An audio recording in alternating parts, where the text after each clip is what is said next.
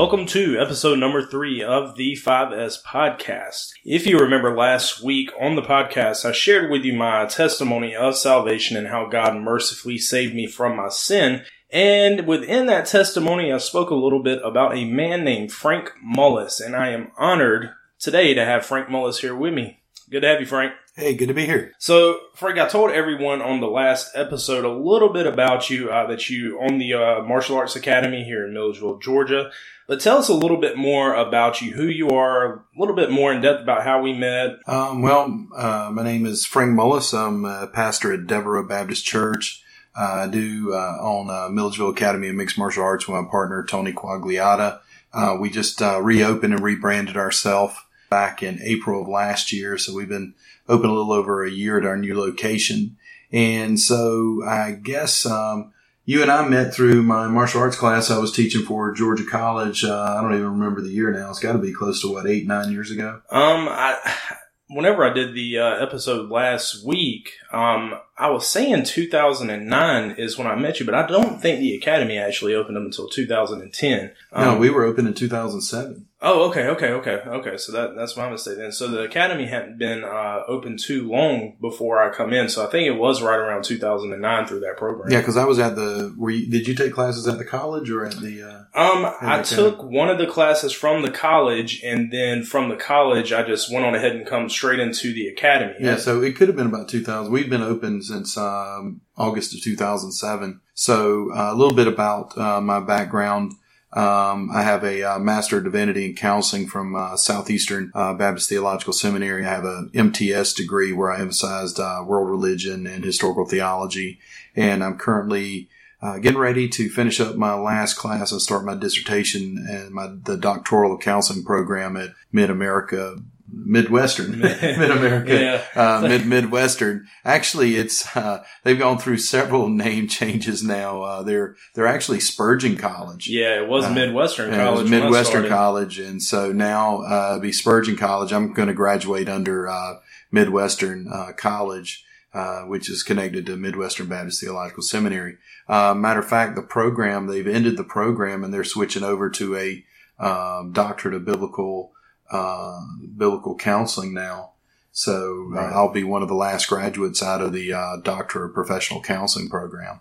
So whenever you went to Southeastern Baptist Theological Seminary in North Carolina, you were actually there with someone that's become kind of a little bit of a mega pastor that's very well respected in the Reformed circle in Vody Bauckham, right? Yeah, Vody was there one of the years. I can't remember. He was one of the sad part, he's one of the only black guys on campus.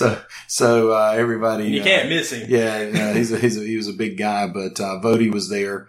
I was in the class, J.D. Greer, who's the current president of the convention. He was in a few of my classes, so I knew J.D. and several of my other friends have gone on to Thomas White. He's at president of Cedarville University. James Hilton, he's got a large church down in Orange, Florida. Just good friends of mine. Thomas Price, he went on to graduate from Oxford. He's teaching college up in Connecticut. So a lot of good friends of mine from those days are there. Counseling-wise, when I first went to Southeastern, Dr. Patterson was there, and he was in the process of changing that program over to a biblical counseling program. When I was there, it was more of a blended program, Christian psychology. Right. And so early on, I had Dr. Porowski and a few others who were who was a psychologist, secular psychologist, and to a degree, he was a psychologist who was teaching there. Christian guy, a good man. And then they brought in Dr. Porowski. From Dr. Porowski, they brought in Dr. Frank Catanzaro, who had been a secular counselor and got saved and started transferring into biblical counseling. It was nouthetic counseling at that time, and a lot of people have moved away from the term nouthetic because of different issues with it, but more biblical counseling, what is called now. I think a few guys use that. Jay Adams is the big guy that was there. Jay Adams being reformed, there was a lot of the quote-unquote Arminians had issues with his Calvinism, and as part of that, but biblical counseling has come up just being the antithesis of quote unquote Christian psychology or Christian counseling. And so somewhere in between there is where I am now. Yeah. So how long have you been actually in pastoral ministry now? You started out in youth ministry, right? Yeah, I started in youth ministry. I graduated high school and went into as a, basically a youth minister, quote unquote, youth intern at a very small church. Just pastor brought me in to help teach me, Dr. Darrell Harbin. He was my pastoral counselor, still is, and he brought me in and taught me a lot about the ministry. I was there as youth minister. I went on to from Hayneville Baptist to another church here in Milledgeville, Georgia. Hardwick Baptist is their summer youth minister, and then the Tennille Baptist right before I got married. And then my wife and I, Rosalind, we moved up to Southeastern. We were in Southeastern about 8 years, and I served at Northside Baptist. Left there because I realized that youth ministry is just not where I thought really, that's why I was planned on doing youth ministry and counseling. And then I just, I guess, kind of burned out on youth ministry and went on into, the pastorate. My first church, I started pastoring. Wow. Somewhere 2000, maybe 99, 2000 around in there, Reedy Creek Baptist in North Carolina. I was there 6 years and then been at Devereaux almost 15 years. Yeah. And we've been there with you for 4 now. So I guess with the youth ministry, you've got all that you can handle with 4 girls now. So you really didn't have to go that route. Well, that's why I have you. You and your wife help us out a great deal. All right. So last week on the episode that I did, I touched on the topic of suicide, a little bit on depression. Now, Frank, you're actually affiliated with another ministry, Striving for Eternity Ministries, with Andrew Rappaport. And this coming up March, mid-March, if I'm not mistaken, you guys are doing a conference in New Jersey on suffering. Yes, it will be myself, Justin Peters. I'm just honored to be anywhere in the vicinity of Justin Peters. He's one of the radiates. He's one of my favorite people in the world that I've met through Andrew.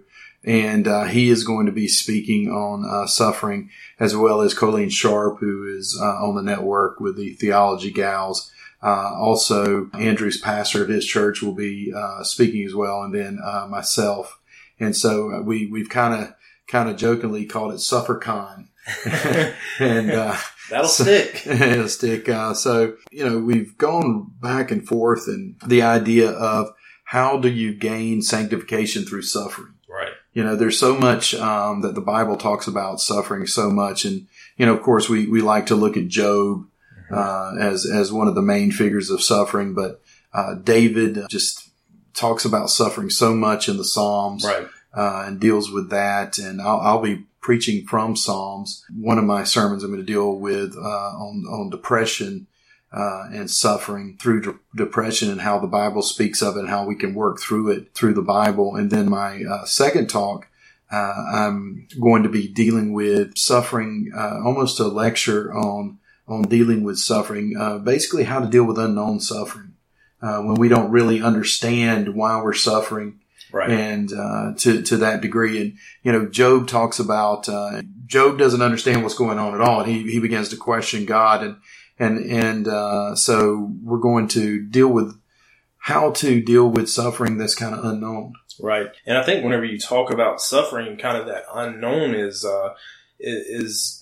kind of that spiritual warfare aspect kind of gets brushed under the mat a good bit. I know, brothers that we have that we talk to quite frequently, it's really seems to be a matter of that spiritual warfare, among other things. There's a lot of things that are at the root of how people suffer. So biblically, I think that I don't really want to use the word expectation, but it seems to be a common theme in Scripture that Christians should expect to suffer to some extent.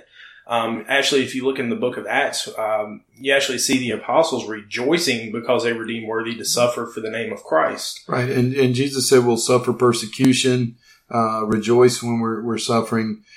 Paul, it was interesting. Paul was suffering, but there's that verse where Paul says, I prayed for the relief from my suffering, and the Lord, I believe it was 3 times to remove the thorn of suffering. And it was not. And he also removed. prayed for the prosperity of others as well. I know you're a big prosperity guy. That's why you brought that up. I'm a big prosperity guy. So, but what level of, and I know you and I have talked about this quite a bit, that in the realm of suffering, it seems that Americanized Christianity really hasn't experienced suffering on the level that that other Christians in other areas of the world experience. So what is the level of suffering that Christians should expect to experience? Well, one of the topics that I thought about doing it is suffering through persecution. Mm-hmm. And Andrew and I talked about it. I talked with a couple of other friends of ours, and I don't think that the main message of our of the conference is really dealing with suffering from persecution. And to be honest, we in America, I think we think we suffer, as Christians from persecution because somebody said something about us on Facebook. Or a baker gets sued. Yeah, or a baker gets sued, and loses some money or maybe loses his livelihood. Yeah, that's terrible. But he has recourse in the courts. Right. A Chinese pastor, who's being yanked out of his house in the middle of the night and being tortured, he has no recourse at all other than to the cake. These pastors in Muslim countries and others who suffer and risk death and who have died, or even our missionaries in the past who have gone to foreign lands and been beheaded and had their children killed in front of them. Right. That's what we're talking about in true suffering. I don't think in America, we really truly experience what it's like to suffer true persecution. And so that's why I decided to move away from that. And matter of fact, I was going to mockingly discuss that and show that, what you think of suffering through persecution in American Christianity is just doesn't hold a candle. Doesn't hold a candle.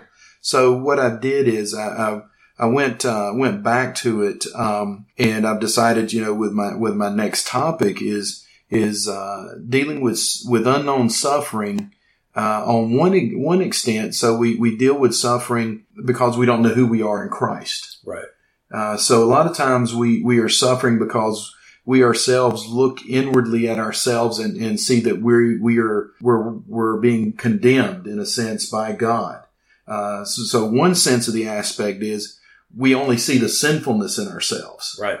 And we don't realize that there is no condemnation to those in Christ Jesus. On the other hand, there are those who are filled with pride and who are suffering unknowingly because they're suffering under the condemnation. Right. Because their own pride does not let them see their sinfulness. Yeah. And so they're in a sense suffering under the wrath of God.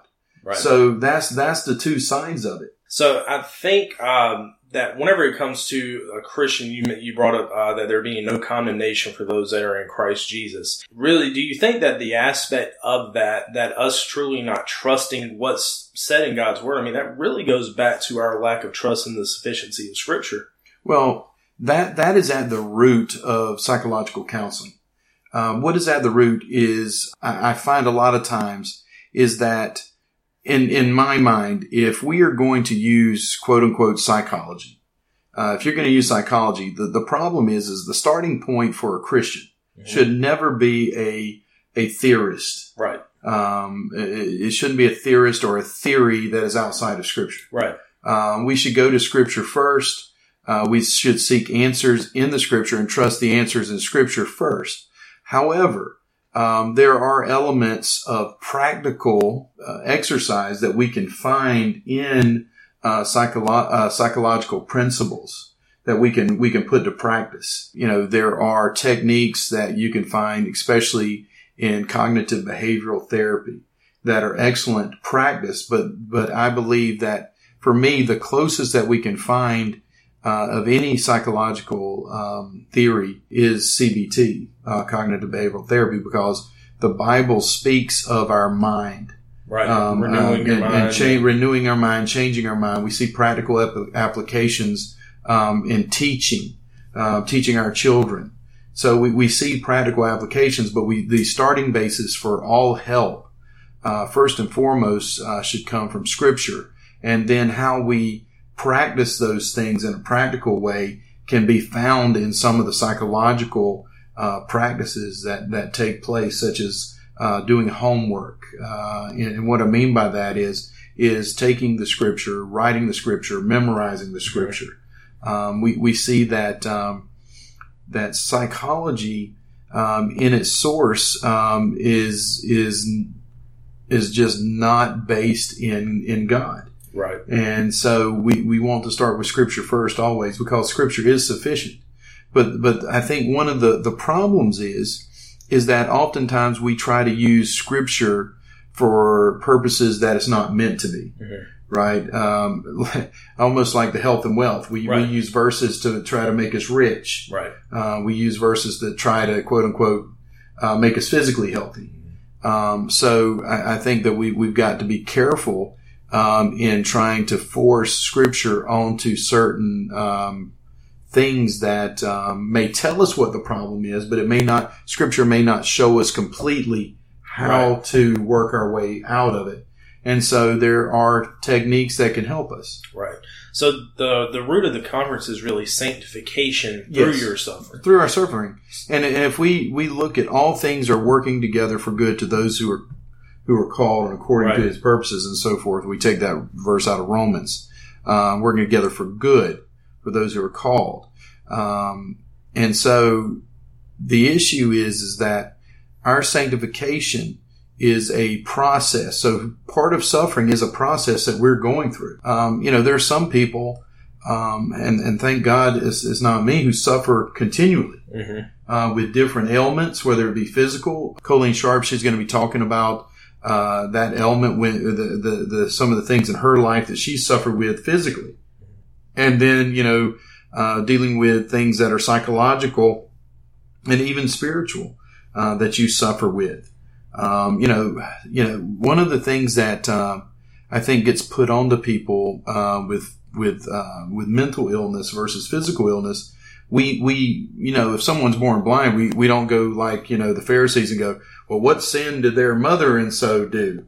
But with mental illness, we want to place immediately there's some sin connected to that, or even it's demonic. Yeah. Immediately. And we've experienced that kind of firsthand, pretty recently, with, brothers of ours that have been suffering through illness. We look at Tyler, who suffered for a long time. Tyler Hill, who was a youth minister friend of mine, for years. He recently, I think a year or so ago. Just a little bit more than a year. A little bit more than a year ago, he died of tumoric cancer and suffered, and just God chose not to heal him in this life, but hey, through death, he certainly did. But his sanctification process through that is he witnessed to so many different doctors. Yeah. And he witnessed to me. Yeah. I mean, even, I remember seeing him make a Facebook post. This was before I met him, face to face. But his post literally said, "Good news. The doctors have said there's nothing else that they can do for me." And getting to speak with him and actually sit with him. And actually, he actually passed during Hurricane Irma whenever it come through. Right, that's correct. But, we've also had another good friend of ours who just recently passed, Roy, with ALS. And I tell you, just talking to those two, I know that they struggled with the suffering. Mm-hmm.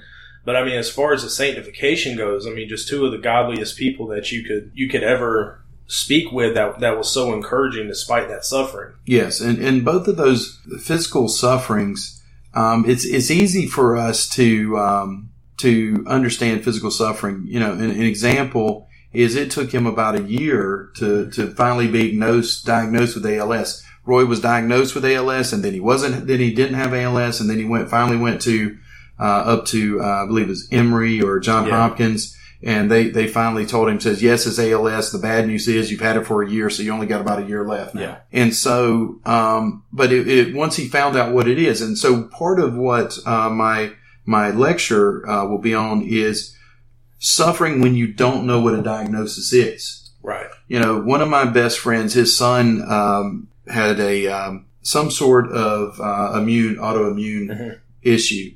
And I forget, it was about a year that they had no clue what was wrong with their son. I believe he was about 5 at that time. And he was severe headaches and behavioral issues and just going through all kind of terrible things. And, and he went through everything. And it's, he's a pastor. And so at some point, he's thinking his son may even once you don't know, you're thinking, well, maybe my son's demon possessed. And so what happens a lot of times is we are suffering, and we have no idea what is going on. Yeah. And when you don't have a clue what's going on, you're thinking your brain, your makes mind, it worse. Your mind carries you so far to the worst of, as I said, am I possessed with a demon? Yeah. So, what do you do when you don't know what's wrong? And that's what I talked about, cause, I talked about my testimony last week, how I was saved. And one of the things I still don't really know and understand is the depression that I was going through, because there was no life event that happened in my life. It was just I woke up one day and I just no longer felt like the person that I had always felt like. Of course, mental illness is a very real thing. But at the root of that, it was a very, very confusing time for me because I'm sitting there trying to self-diagnose out of shame. Yeah. And we find that all the time in the mental illness field in dealing with that. One of my jobs as an LPC, as a counselor, is to provide a diagnosis. Mm-hmm. What is wrong with this person? Why does this person need help? And they may present, and they've given you, secular psychologists given us a diagnostic and statistical manual, and you have to do that. And most of that's for insurance purposes, to be quite honest, so you can get paid. But for us, we have to do an evaluation. Of course, my specialty is working with those with sexual deviancy. There's only about 10 or 12 of those or less that I commonly diagnose, but there's all these other diagnoses as well that I don't deal with. So a lot of times I will send them to an outside counselor to diagnose, and I'll have the diagnosis come back from anywhere from bipolar to depression, whichever depression you want to go with, to even schizophrenia, to other diagnoses, personality disorders. So you have these different diagnoses, and all what that does is a lot of times just goes, oh, that's what's wrong with me. Right. So it's the same thing. If you got a stomach issue and you don't know what it is, and somebody says, oh, well, you've got diverticulitis like I had, and you go, oh, okay, so I need to avoid certain things, and if I start feeling a certain way, I need to get on antibiotics immediately. Or you got a lot of experience with that. Yeah, I got a lot of experience. I've been blessed. I haven't had it now. I think I'm going on about 4 months. I'm everything blessedly, God's been staving it off. My mother's getting ready to have surgery on her diverticulitis issues. Once you find out what's wrong with you, it is a big relief, believe it or not. And so I think, that you have the relief and at least knowing. And then there's the second part of it is once you know, how do you treat it? Right. And, and the bad part is some people with, let's say, who've been diagnosed with schizophrenia, medication immediately helps. And then there are those that medication, they have to go through several different medications before it helps. And then some, medication just doesn't work, or you find those who just refuse to take their medication. Mm-hmm. And so you're constantly dealing with that. Not only does the person with the mental illness suffer, their family members are suffering as well. It's like my friend whose son didn't know what was wrong with his son. So he's suffering, in a different way than his son is. Right. I can imagine, I know Tyler's wife and, Roy's wife, they're suffering in a different way going through the physical illness. Right. It's the same thing as suffering with those, with mental illness. You have, so many different aspects of suffering that, affects so many different realms of your life as well. You have someone with mental illness, not only is it going to affect others, but it's going to affect their finances. It's going to affect, their relationships. I mean, there's so many different things. And we forget that it's, I guess a comorbidity, all of the different things that is going on. All right. Well, we are going to take a quick break and we'll be right back in just a minute. Robert here, co-host of Growth Project Radio, and I want to tell you about Grace Alone Witness Apparel. This ministry is dedicated to providing you with biblical apparel and gospel tracts to help start conversations for the gospel. They firmly believe that it is the responsibility of all Christians to be obedient to the command to preach the gospel, and they want to help you to do that in any way that they can. They have many designs that are bold and biblical that are sure to spark conversation for the gospel to the glory of God. They also do custom work, as well as bulk orders for all needs from personal to ministry to outreach. They can take care of you. Visit GraceAloneWA.com for more information. All right, ladies and gentlemen, thank you for sticking around with us. I'm still here with Pastor Frank Mullis of Devil Road Baptist Church, speaking on suffering and the sanctification that comes as a result of that suffering. I kind of want to move it into another direction here. Frank, people typically talk about depression, generally a pretty big topic, especially among people who are in ministry. It seems that it impacts them a good bit. But from a counselor position as well as a pastoral position, what exactly is depression? One person has defined depression as a complete absence of affect, feeling, absence of response. There can be an absence of interest. Is, the pain that people feel through the course of a major clinical depression is an attempt on nature's part to fill up empty spaces. As one person said, it's deeply depressed or walking dead. Over the past 20 years, the various studies of depression have suggested there's a connection between cultural change, believe it or not, and incidences of depression. What's interesting is the rate of depression for those after 1950, 20 times higher than those born before 1910. Wow. So that was an interesting stat when I was looking through this, getting ready for my sermon. And one of the things that kind of spurred on my thoughts with this is Dr. Larry Cornine, who's the head of the Department of Counseling at Midwestern Baptist Seminary, is that he had discussed Psalm 42 and 43, and with his permission, I kind of took that and I created a sermon based on it, and he kind of approved me to do the sermon because I told him I was going to steal it from him, but I'd give him credit for it. And at least you did that. A lot of people are just I just steal his. But I actually preached the sermon and sent it to him, and he liked it a lot because he pretty much had just kind of exegeted the passage for us. And so I took it and turned it into the sermon, and I've gone through it a couple times, and there are many different theories behind depression. In our biological psychology class that I took under him, he went through all of these and we kind of discussed them. And I'll tell you, over the years I've had trouble with biology. That's why I went into psychology. But he really broke it down and helped us understand the brain. The brain is affected by depression. It seems that there is a biological depression and then a spiritual depression that I'll talk about in a few minutes. But there's different theories. Now, first and foremost, and this is where nouthetic or biblical counselors have a problem with secular psychology and even Christian psychology, is that it's very difficult to measure the chemicals in the brain.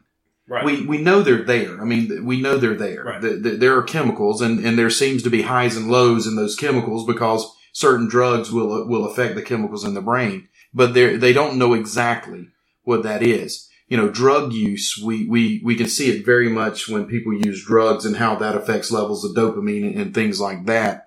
One of the first theories that behind depression, and these are basically chemical theories, the monoamine hypothesis of depression basically says that symptoms of depressions are malfunctions in the neurotransmitters serotonin, norepinephrine, and dopamine. Mm-hmm. So certain medications are going to affect those different neurotransmitters, and basically they argue that they're malfunctioning. So it's basically just like a reaction to a medication just on a psychological level. Right. And some is, well, there's a decrease in the release in the synapse or excessive reuptake. And then if you've seen those commercials about MAO inhibitors, you may have an excessive MAO or a receptor abnormality.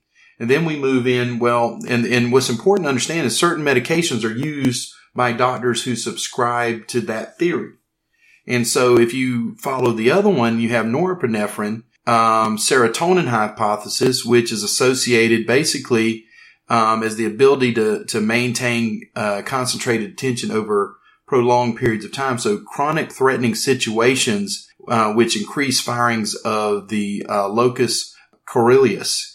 And so that is a totally different one aspect of the brain as in the other one. So you've got the monoamine hypothesis, you got the norepinephrine, serotonin, and then you have a totally different idea as the diathesis model of depression, which has a more of a genetic predisposition. And basically, some people have lower monoamine levels. And so, in other words, some people just get depressed more than other people. Right.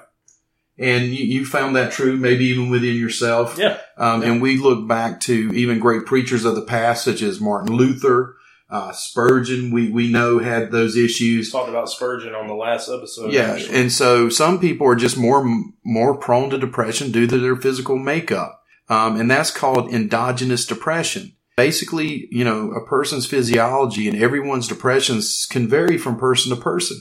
I don't tend to be a very depressed person. I tend to be more manic. Right. A lot of times. I agree. And that's my AD, that's my ADD, that's my attention deficit issues. I have more of that side than I do depression issues. But, what I'll find is I can be depressed and not even know it. Yeah. And that's what's interesting because I tend to be at a lower level. I have an elevated level of depression, but for me, it's depression. Right. And then, we have, exogenous depression, which basically is what I experience. And that's more of stress and exhaustion. That's more of the type of depression that I experience. And I'll find myself kind of overwhelmed. Right. And I tend to express it differently than a person who's experiencing more of an endogenous depression where they may be quiet or kind of stay to themselves. Whereas me, I'm going to be more agitated, maybe more angry at times. Right. And I'm assuming that there can be a mixture of there's obviously is. And everybody kind of experiences it a little different. But I tell you, the most popular theory of depression today is the biochemical hypothesis. And that depression is a consequence of serotonin deficiencies in the brain. That's basically it. And look, I'm not anti-medication, and that's where I had problems with the early proponents of nouthetic counseling, is that they were very anti-medication. They wanted to say that all depression that was medical was physical. Mm-hmm. There was a physical component, not a brain chemical component. The problem I had is most of the time they wanted to, and look, this is my opinion. I'm not saying this to be all, but I would find that most of the time, a lot of people in the biblical counseling realm want to place all depression as sinful. Mm-hmm. And that's what, I had a problem with. Medication is simply essential if you have a person who is suicidal, a person is even homicidal, right? You can have people who are looking to not only kill others, but kill themselves at the same time because they blame their depression on someone else. It can be very easily go that way. And so what it can happen is that medication can help the person move out of depression faster. Right. And so that's when, I think medication, and I'm going to make an argument that overprescription of medications is a huge problem in the United States. Psychologists, psychiatrists, and even myself, I recommend medication. Look, one of the things I will say is I work with a lot of people who are dangerously mentally ill, mm-hmm. Who harm children, who harm adults, who harm themselves. And so we want those type of people to be medicated as fast as we can get them, because if not, they're going to harm others or harm themselves. And so, but the average house mom, who is suffering the blues goes to the doctor, and they immediately, without question, are putting her on some sort of medication. Right. And it's going to alter her mood. And a lot of times, that mood alteration can cause a lot of ripples throughout the entire house, that can be very problematic. And so I find that it's overprescribed, and it only works about half the time. Mm-hmm. And believe it or not, 20 to 30% of cases, placebos actually make the person better. Really? Yeah. Wow. So, and so again, just be careful and get, talk to several people, a good biblical counselor along with a good medical doctor that you trust, and talk about medications with them, and talk about the side effects. There have been one of the biggest things attributed to depression medications was everybody was arguing an increase in suicide. Mm-hmm. Well, the person went on the medication and suddenly they committed suicide, so the medication's making people commit suicide. Correlation and causality is not the same. Right. And that's what a lot of people immediately say. If, A happens and B happens, then C must be true. Right. Right. And you can have two things that occur at the same time that have nothing to do with one another. So, again, one of the issues with they found out with medication, with depression medication is that as a person gets depressed, their behavior is going to become more withdrawn. So as they drop in deeper depression, they're going to pass a level in which suicidal ideations come up, then where they would actually commit suicide, and then they become too depressed to do anything.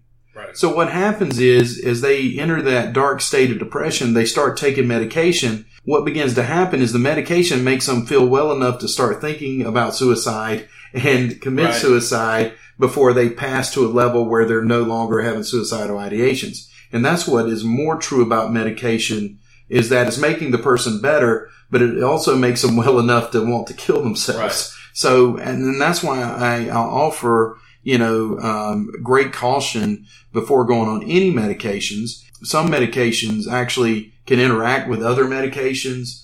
Alcohol and other things can affect your medication. The medications that can have interactions, and alcohol is actually a depressant, as well. So if you're depressed and you begin to drink, your depression's not going to get better. Right. I can attest to that. And so it gets worse, especially if you're taking downers along with it. Yeah. So you've just got to be careful with that. So many people that are depressed, believe it or not, they can develop a depressive identity. Mm-hmm.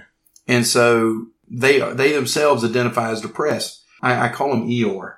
Yeah, from Winnie the Pooh. So is it kind of like people identifying as depressed, like people that are identifying as being female despite being male? Well, it could be. I mean, look, if you're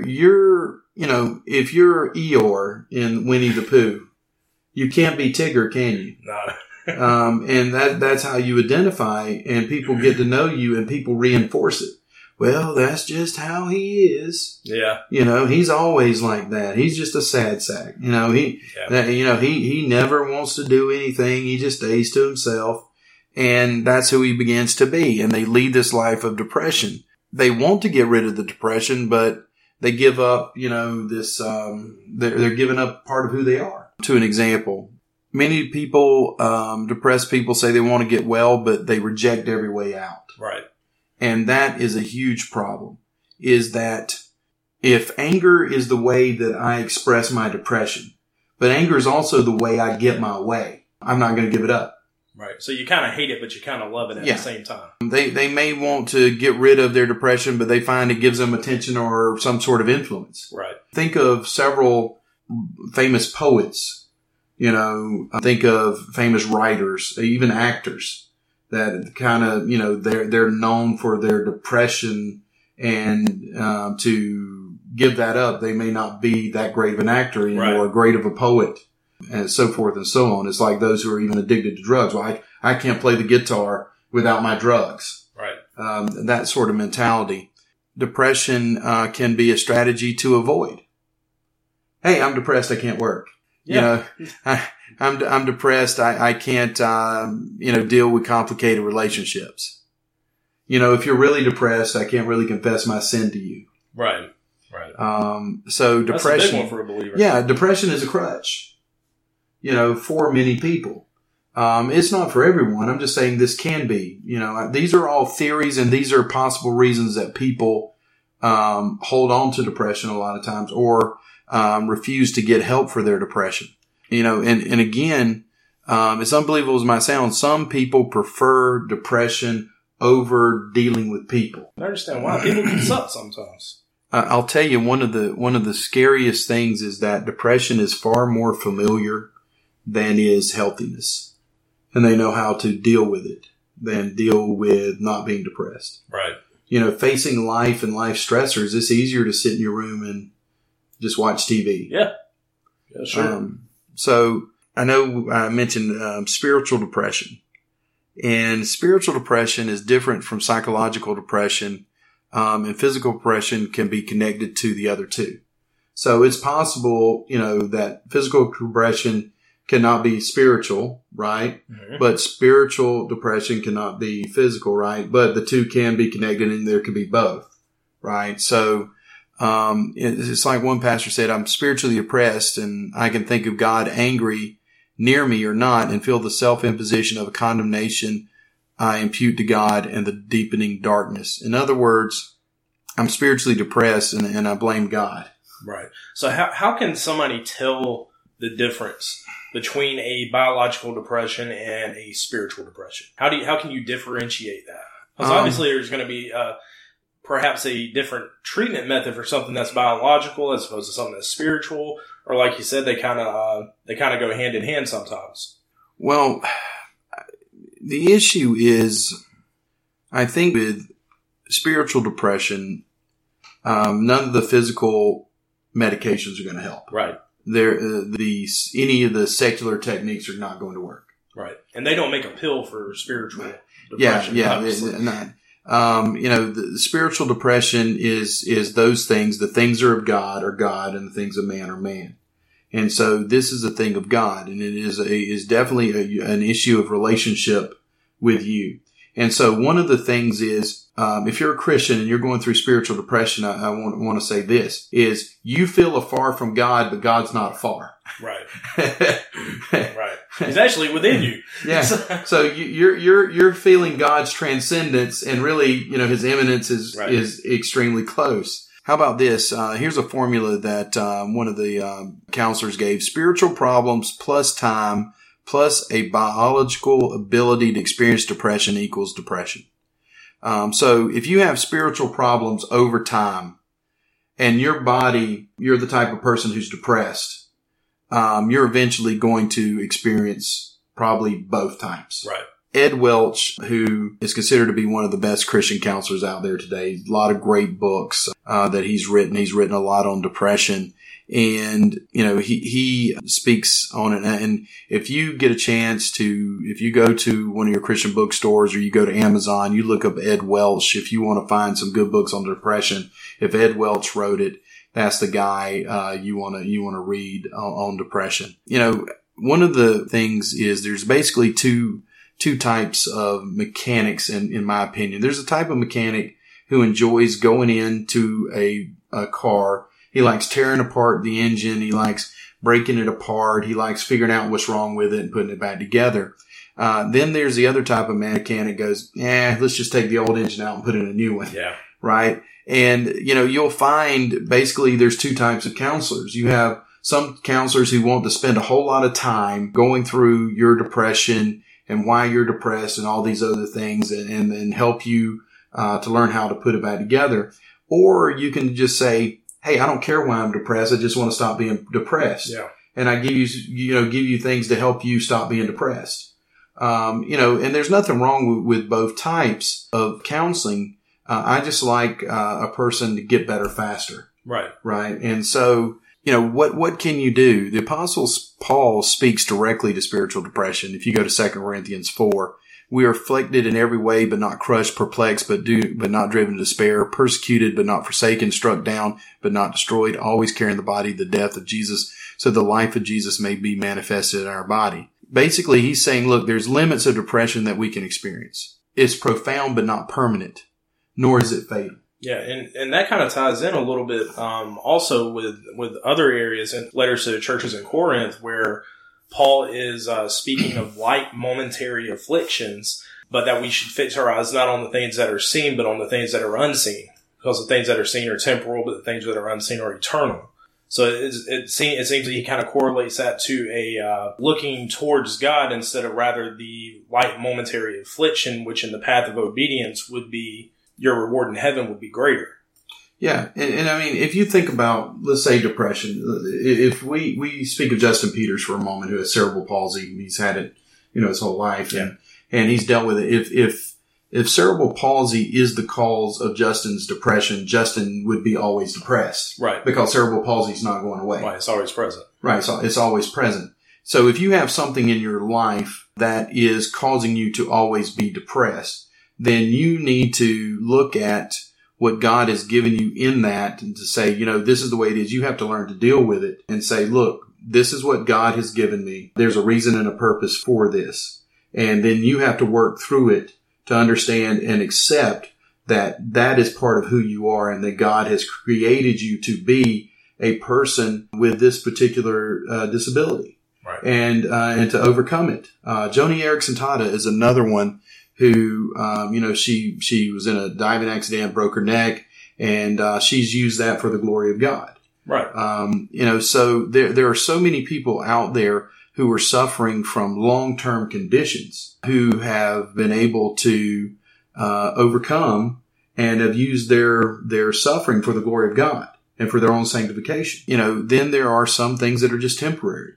Or some things that are sudden, the loss of a loved one. Right. You are going to deal with those grief problems, and you should. If you don't, there might be another type of problem. Bigger problem. So there are certain things that we're going to go through, but, Paul promises us through Christ Jesus that we are going to get through it. Right. And the biggest thing is the hope that we have in Jesus Christ is what helps us through times of suffering. Another thing that Paul writes in Philippians, and there's a debate with this, and it's one that we went through in one of my doctoral classes, is be anxious for nothing. Right. Is that a command? Is it an admonition? Right. Or is it just a statement to say, hey, don't worry, be happy? Yeah. Yeah. And I ended up believing that that what Paul is saying is, why worry? Yeah. God's got it. Yeah. Because look, if it's a sin to worry, right? Mm-hmm. It becomes very problematic because we worry. Oh, all the time. And don't get me wrong. I think that some sins, worry is a sin at times, mm-hmm. right? But in another sense is that if worry is a sin and we worry, then we've added to our worry because we're sinning. Right. So now if we take it and say, hey, look, yeah, you're worried, so what? Isn't that what Jesus said about, not your hair, but, people on, hair on your head, can you count them? Yeah. He knows the hair on your head. Look, if there's something as insignificant as a bird that God knows about, right. That's the point. It's not that God cares about birds. And, again, he possibly, may be part of the meaning of that. But look, what are you in comparison to a bird? Right. Well, we're made in the image of God. Yeah, that goes back to not understanding who we are. Right. From what I was talking about in my lecture is not knowing that we are created with dignity and respect. We deserve respect in the sense of because we are created in the image of God. Right. And Anthony Sylvester will be happy because that goes back to Genesis. It does go back to that. And so understanding that God will give us peace and he calms our spirit. And how do we know that? That goes back to what we were talking about a few minutes ago. One of the reasons I believe so many times that we as Christians worry or have anxiety or experience depression is that we have not hidden the word in our hearts. Right. That we have not memorized scripture. And if you go to when Jesus was at his lowest human terms in the desert, right. Satan attacked him when he was hungry, when he was thirsty, and all of these things. And he's at his lowest as a human physically. Each time he came back with scripture. Yeah, and I think, too, that if you look at it, whenever we are going through those moments of weakness, moments of suffering, is that we really have a tendency to look at what we desire our will to be or what we desire for the will of God to be. But I think if you look to instances of Jesus' suffering, like in the Garden of Gethsemane, is that he made it clear, basically, if you are willing, take this cup from me, yet not my will be done, but your will. And that seems to be something that kind of lacks, is that maybe it might be God's will for us to be going through these afflictions. Sometimes maybe it is. One of the things that I've really taken to heart, and this was one of my Sunday school teachers, life verses. And it may well be one of the reasons that I went into psychology. It is a verse that is connected greatly to cognitive behavioral therapy. And it is the verse in Philippians 4:8 that really deals with our thoughts. And if we take this verse, whatever is true, noble, right, pure, lovely, admirable, excellent, or praiseworthy, we think about these things. And you think about this is if when we start feeling symptoms of depression, if we counter it with thinking about the truth of God and His Word, we start thinking about the goodness of God, the rightness of God, the purity of God, the loveliness of God, the excellency and the admirability of God. We start focusing on God, it takes away the focus from ourselves. Right. Because most depression that is not physical, that's not being brain caused, that is a spiritual cause, or there's some circumstantial cause from it, is because now we're doing the poor me thing a lot of times. Right. And when we start being introspective, and a lot of times it's a pride issue in that it's our pride. Things aren't going my way, God. Where are you, God? You're supposed to. And David, one of the things in the Psalms is, God, where are you? Yeah. You told me you were going to be here, God. You're not here. Yeah. God, all these enemies are around me. Where you at? And this is a man made after God's own heart. Yeah. And I mean, this is David, arguing with God. Yeah. And God seems to like it to a certain degree. I mean, it's in that he is challenging God to prove he's God. Right. And doesn't, and he's not tempting. I'm not saying tempting God. Right. But God said, try me, test me, prove me. And he's saying, okay, God, you said this. Let's see you. And that seems what we see some of the times in the Psalms that you'll find when David's arguing these things. God turns around and goes, boom, here I am. Yeah. And so I think that's what's important is if we change the way we think. And of course, look, that's the Holy Spirit working in us. And that's part of that. And I'm not saying that in a secular way. I'm saying that there is a sense and part of sanctification that we corporately are working with the Holy Spirit. The Holy Spirit is working within us. Right. And there is a sense where we have the ability to now, because we're regenerated, that it says renew our minds daily. Yeah. It doesn't say let the Holy Spirit renew your mind. It's saying renew your mind. As soon as I finish up with my doctorate, I'm going to be starting on a book. I've been going through various topics with the book, but it's something along the lines of God doesn't care how you feel. and in it it's going to talk about the importance of changing the way you think, because God seems throughout Scripture to care how you think more so than how you feel. Right. And by doing so, the way we think changes the way we feel.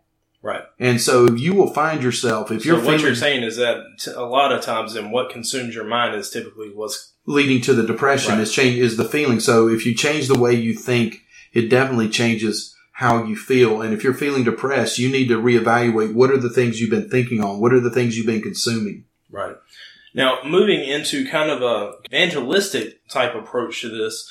I noticed whenever I was going through my depression way back when, and I messaged you that night, is that I was actually seeking what seemed like kind of a guarantee of eternity in a way, to where am I going to go to heaven or hell? And you didn't really approach it from giving a direct answer, such as like eternal security. That probably wasn't the best thing to do at that point in time.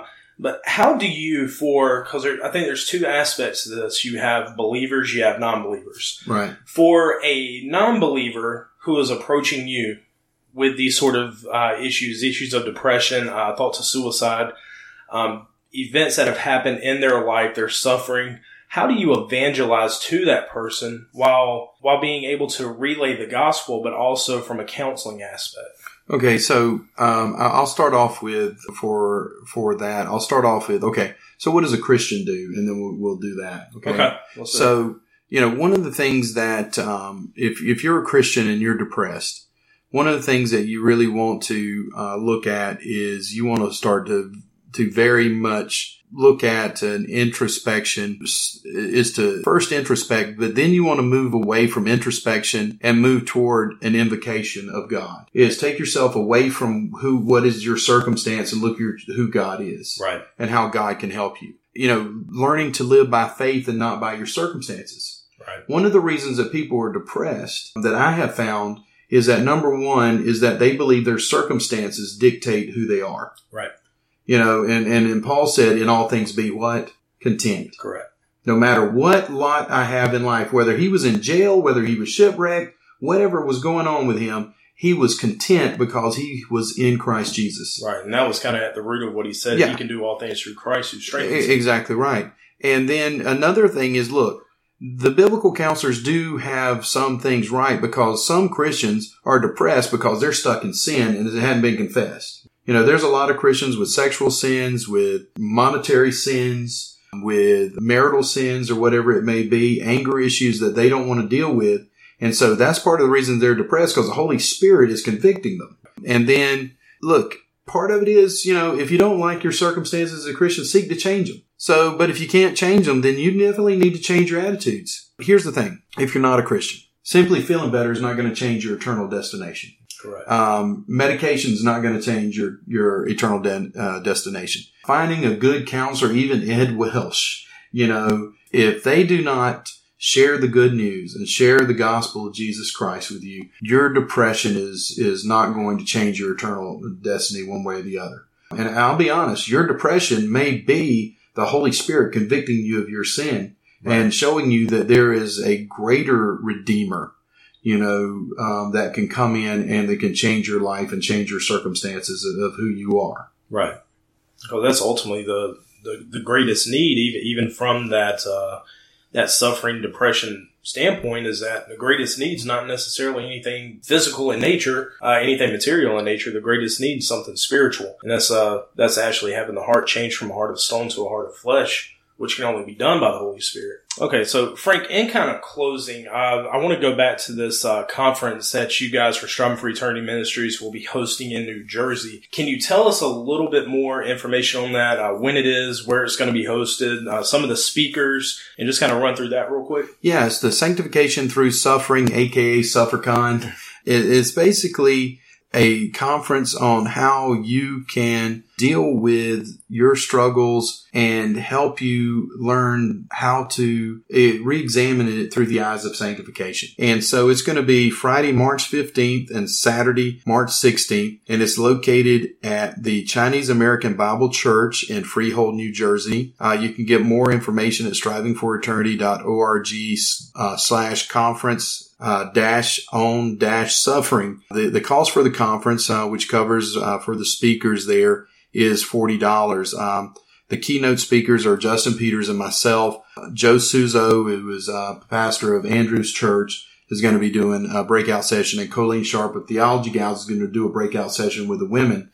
And so Justin and I will be speaking Friday night and then Saturday morning, and then we're going to have a Q&A session and even spend time with people, helping them with some of the issues that may come out at the conference. Right. And we are just so excited. We have had people ask us to actually take this conference to other places around the country. If you or your church would like us to come out and maybe do this conference on suffering at your church, get in touch with us there at strivingforeternity.org.